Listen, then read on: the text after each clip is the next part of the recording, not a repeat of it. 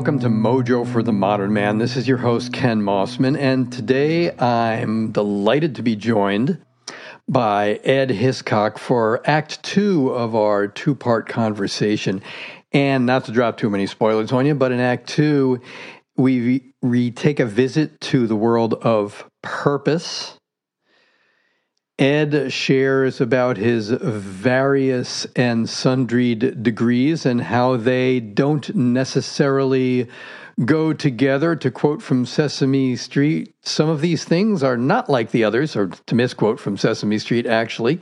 And we also take a look at the typical formula that men in particular, up until now, have been asked to follow, the prescription, if you will, that men are given as in order to lead a life of success.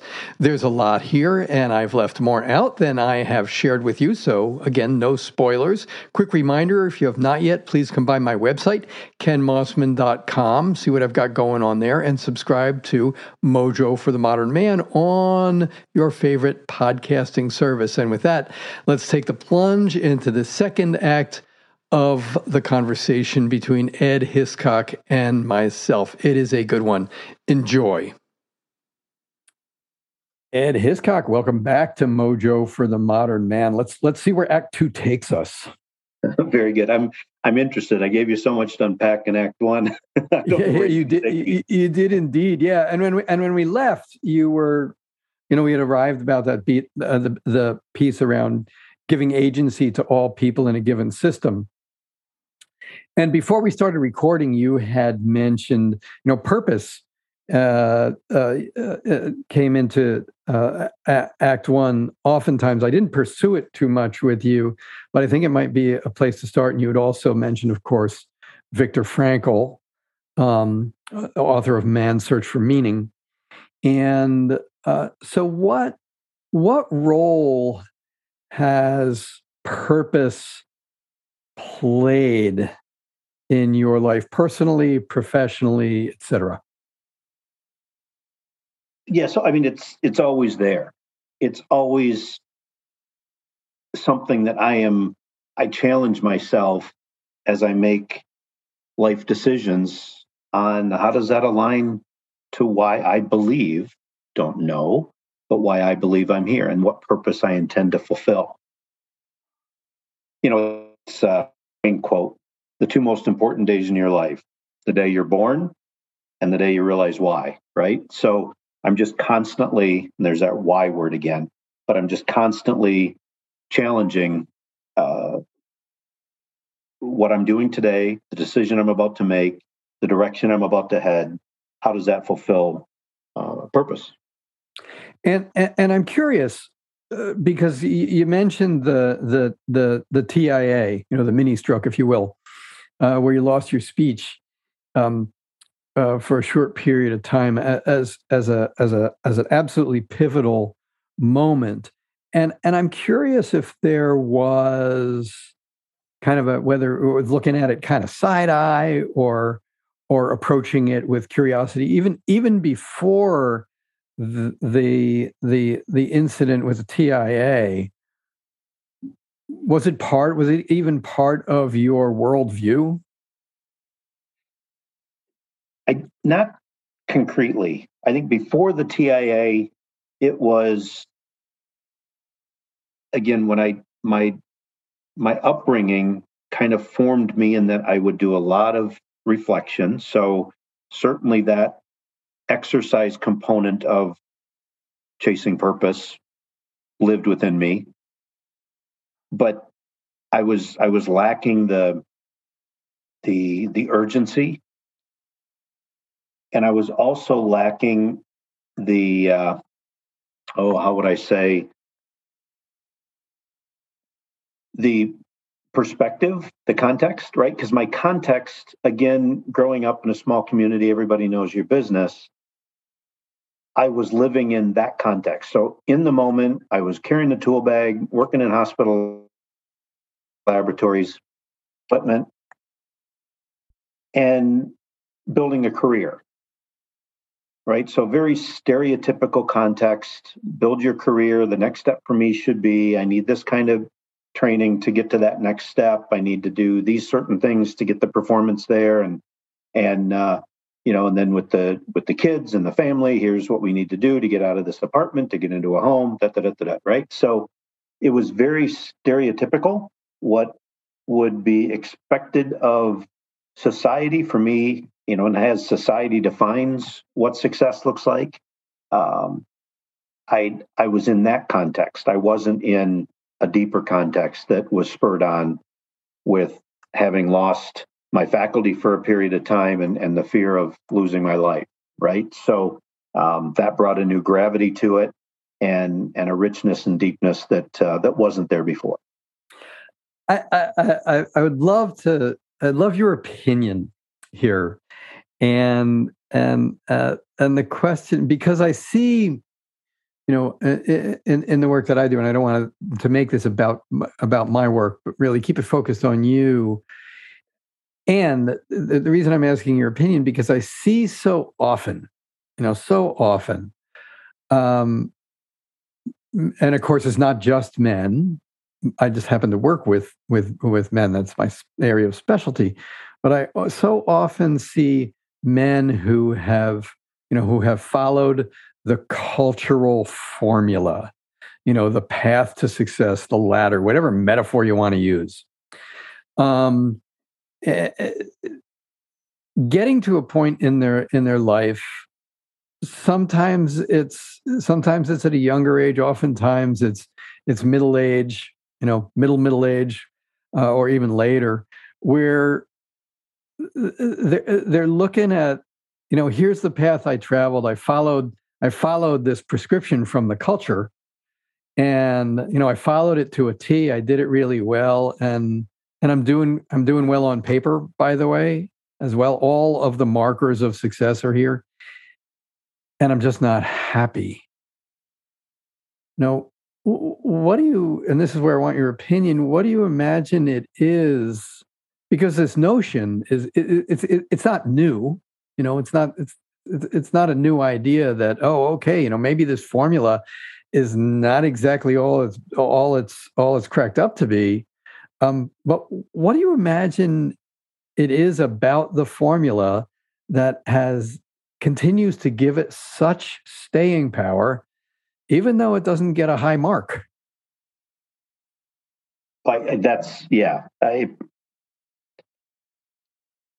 There's a lot in your question there. I would say, because it's measurable, it's observable, it's clearly not as deep as one would want to go. I mean, the experience I had at age 25 is an experience many people don't have until very late in life. And then you look back and end up regretting that you didn't do whatever. So it was a blessing for me to have that experience that early in life, as terrifying as it was. But it forced me to do unconventional things. I mentioned I started out as an engineer, and then I went back and got a degree in behavioral science. Those two do not go together in any way, shape, or form. Right? Unless you're engineering behaviors, which of course is impossible, but carry on. Right. But it's just, but I didn't have those confines of what society said. You should get your engineering degree, and then you go back for a master's in engineering, and then you pursued to be the best in your field, and just technically. And that, that would be the context and a prescribed path for societal success. But that's not at all where I went. And looking back now, there's things that disappoint me about decisions I made in my life. There's disappointing moments, but by and large, I've been blessed. And I have had a wonderful career. I have wonderful relationships. I've had an opportunity to touch so many people. And that continues. And sticking to that societal path would have been so narrow and ultimately, as you pointed out, unfulfilling in the end, likely, given what I've been able to do. I mean, I've traveled around the world. I've been to places.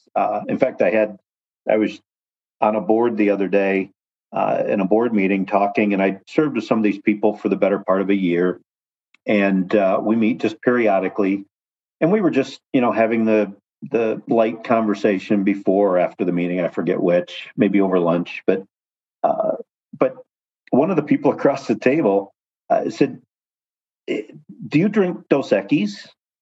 And I looked at him like, "Where did that come from?" He said, "You're like that most interesting guy. You've been to Russia. You've been all over." He was observing all of those things that I had done, and he's only a few years younger than I. But I think internally, and it would be for him to say, but I think internally also lamenting. It's like, why didn't I do more interesting things like that? Why didn't I make some of those choices and do some of those, take some of those risks that Ed did? Because he's had such a really cool life. He's the most interesting man in the world, or whatever that Dos Equis commercial is. Pardon the intrusion. I do hope you're enjoying this conversation between myself and Ed Hisscock. Just a reminder, if you have not yet, please subscribe to Mojo for the Modern Man on your favorite podcasting delivery service. Let's dive back in. Well, and that also, that also begs another question that there's probably an answer for, which is, of course, part of the cultural formula, if you will, is work hard, retire, and then have fun. Yeah. In retirement, go do the things that go do the things, and how often do we hear? The statistics. I don't know. I haven't looked at them in a while, but typically people don't live that long after retirement, et cetera, et cetera, et cetera. I'm not sure if that's still the case. But if you weren't adventurous, if you weren't living the adventure before your retirement, what makes you think that it's going to be any easier after retirement? Or why not? If these things are calling to you, and they're doable in a responsible way, go do them. It's interesting that you bring up that as an example, because Carol and I are talking right now about what does retirement look like for us. We probably got 5 or 10 years, and we'll be headed there, maybe less. But our plans for retirement are in context of what we've already done. It's doing more of the things that we've loved as we've vacationed and done other things. Right? We don't want that proverbial house on a lake in northern Michigan, where you go spend all your time. Mm-hmm. Because that was really cool when we went there. We want to go spend 3 months in Costa Rica. Go repeat yourself. You just broke up for a moment there. Oh. Go ahead. Yeah, sorry about that. So no, it's our retirement plans are completely in context of the really cool things we've done in our life. So we don't want to go get that proverbial house in northern Michigan on a lake and spend all our time there. We want to go spend another 3 months in Japan because we loved it the week we spent there, the 2 weeks we were there. We want to go spend, 3 or 4 months in Costa Rica because it was a really interesting country and there's a lot more to experience there. So it's in context of things we've already done. We want to do more of that with more free time. So it's interesting you'd bring up, the retirement, because that's an active conversation for us right now. Yeah, beautiful, beautiful. You mentioned before we started recording, Edward R. Murrow,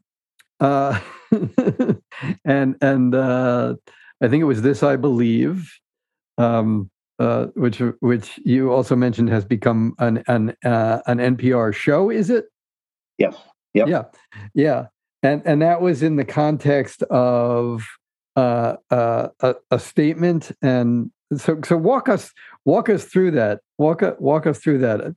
It's a great place to go from purpose. Yeah, it was a really interesting exercise. So This I Believe is, and it started out being famous people, and then they migrated to just interesting people, or someone it may not be interesting, but they have a story, right? So you just answer in less than 1,000 words. You answer, "This I believe." And it can start anywhere, it can end anywhere, but it really gets you at articulating that purpose, right? And so I built one of these. It was the introductory uh, exercise for a leadership academy that we held at the organization I work at. So it's an executive training and development session. So I wrote this 1,000-word essay. I hate to call it. It's not really an essay. It's too short to be an essay, but it walks through. And mine started out with my crazy educational path, how that doesn't make any sense and confuses people. Then it gets into my TIA, and then culminates with that sense of purpose and how all of this has come together as we've been discussing here, how all of this comes together and is manifest into how I define my purpose. And it really culminates with, well, actually, I can tell you one story that I use to wrap my "this I believe" statement, and it's my Carla story, and I've shared it with several.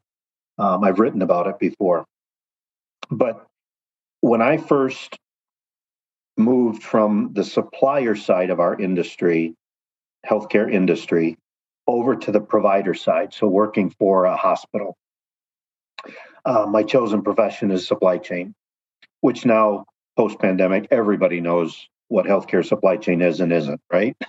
Nobody knew what I did 3 years ago, but now everybody knows my business.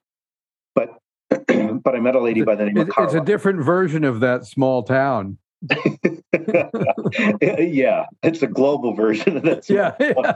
You're absolutely right, Ken.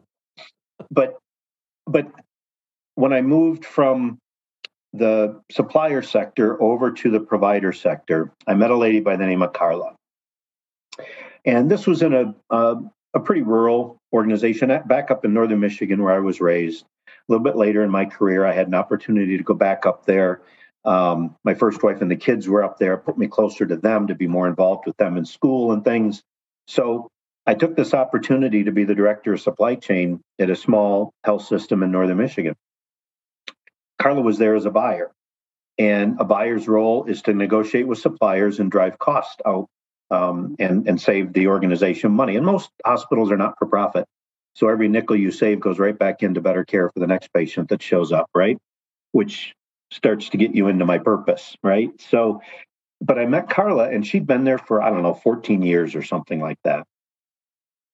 She was a stellar employee. She clocked right in at 8:30 every day. She went home at 5 every day. She took her breaks on time. She also met her quarterly objectives to save some amount of money in a 3-month period. Without fail, she was very good at what she did. But the lights weren't on. It's like, do you know what you're doing? Do you know that every nickel you save goes back into better care for the patient? So I approached our CFO, and this is an exercise that drove him nuts. But I said, Jim, would you mind if we took item number 14 on the capital wish list? So the exercise every year is to submit your capital. Every department head submits, I need this capital to provide this type of patient care. We go as far down that list until the capital is exhausted, and then you draw the line. And unfortunately, item number 14 this year, we couldn't afford. And it happened to be a bone densitometry unit. Mm-hmm. And I said, Jim, I'd like to give that to Carla as her goal for this quarter instead of $1. If she can save enough money, will you use those monies that she saves through negotiating with other suppliers? Will you be able to take those monies and buy a bone densitometry unit that we clearly need here in this community? He agreed. I gave Carla that, and unbeknownst to me, Carla and her family were taking turns tripping grandma 60 miles away to get her bones scanned at some frequency. I forget what it was. Wow. You did not want to be the next handful of suppliers that called on Carla. She was going to save enough to buy that unit, and sure enough, she did. But what it did was the lights came on, right? She now understood that how her work turned into better clinical care for people in her community, and in this case, her grandmother. Yeah, grandma. Yeah. So, and that really solidified for me, what I could do with how I'm wired and my choice of profession and how that turns into purpose. And so that's really been the journey for me. It's been through my career, which I really don't work a day in my life. I love what I do. So, but it's about helping connect those dots so that others they get as motivated.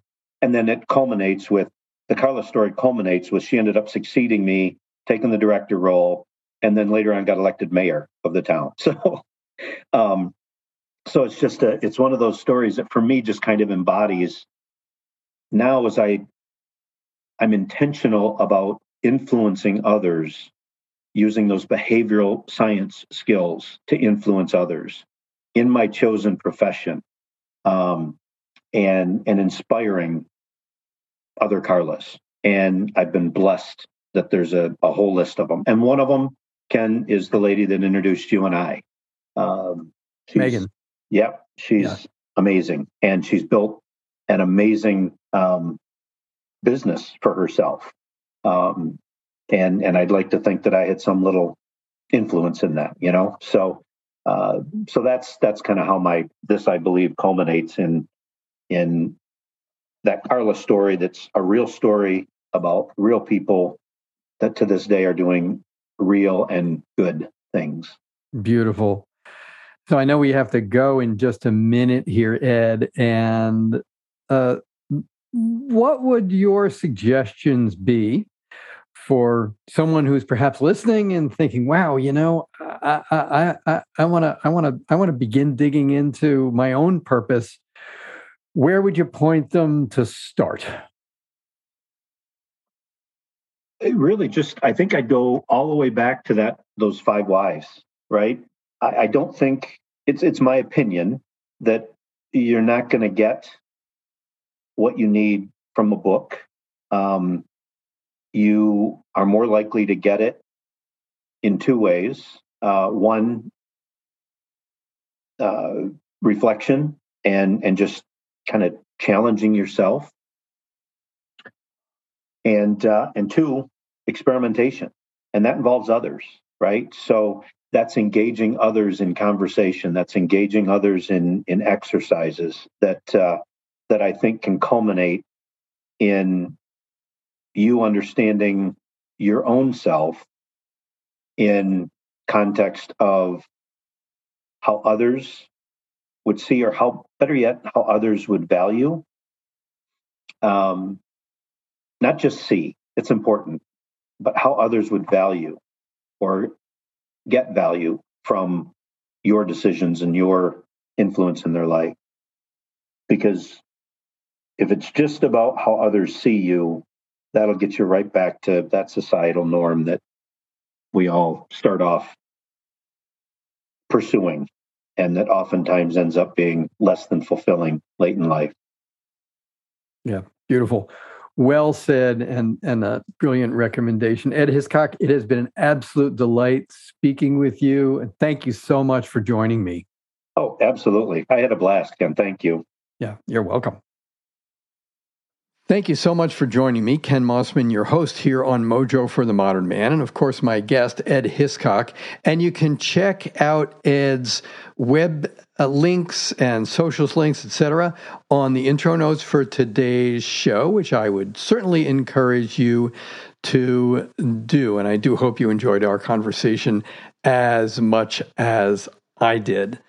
Reminder, if you have not yet, please subscribe to Mojo for the Modern Man on your favorite podcasting delivery service, and come by my website, kenmossman.com.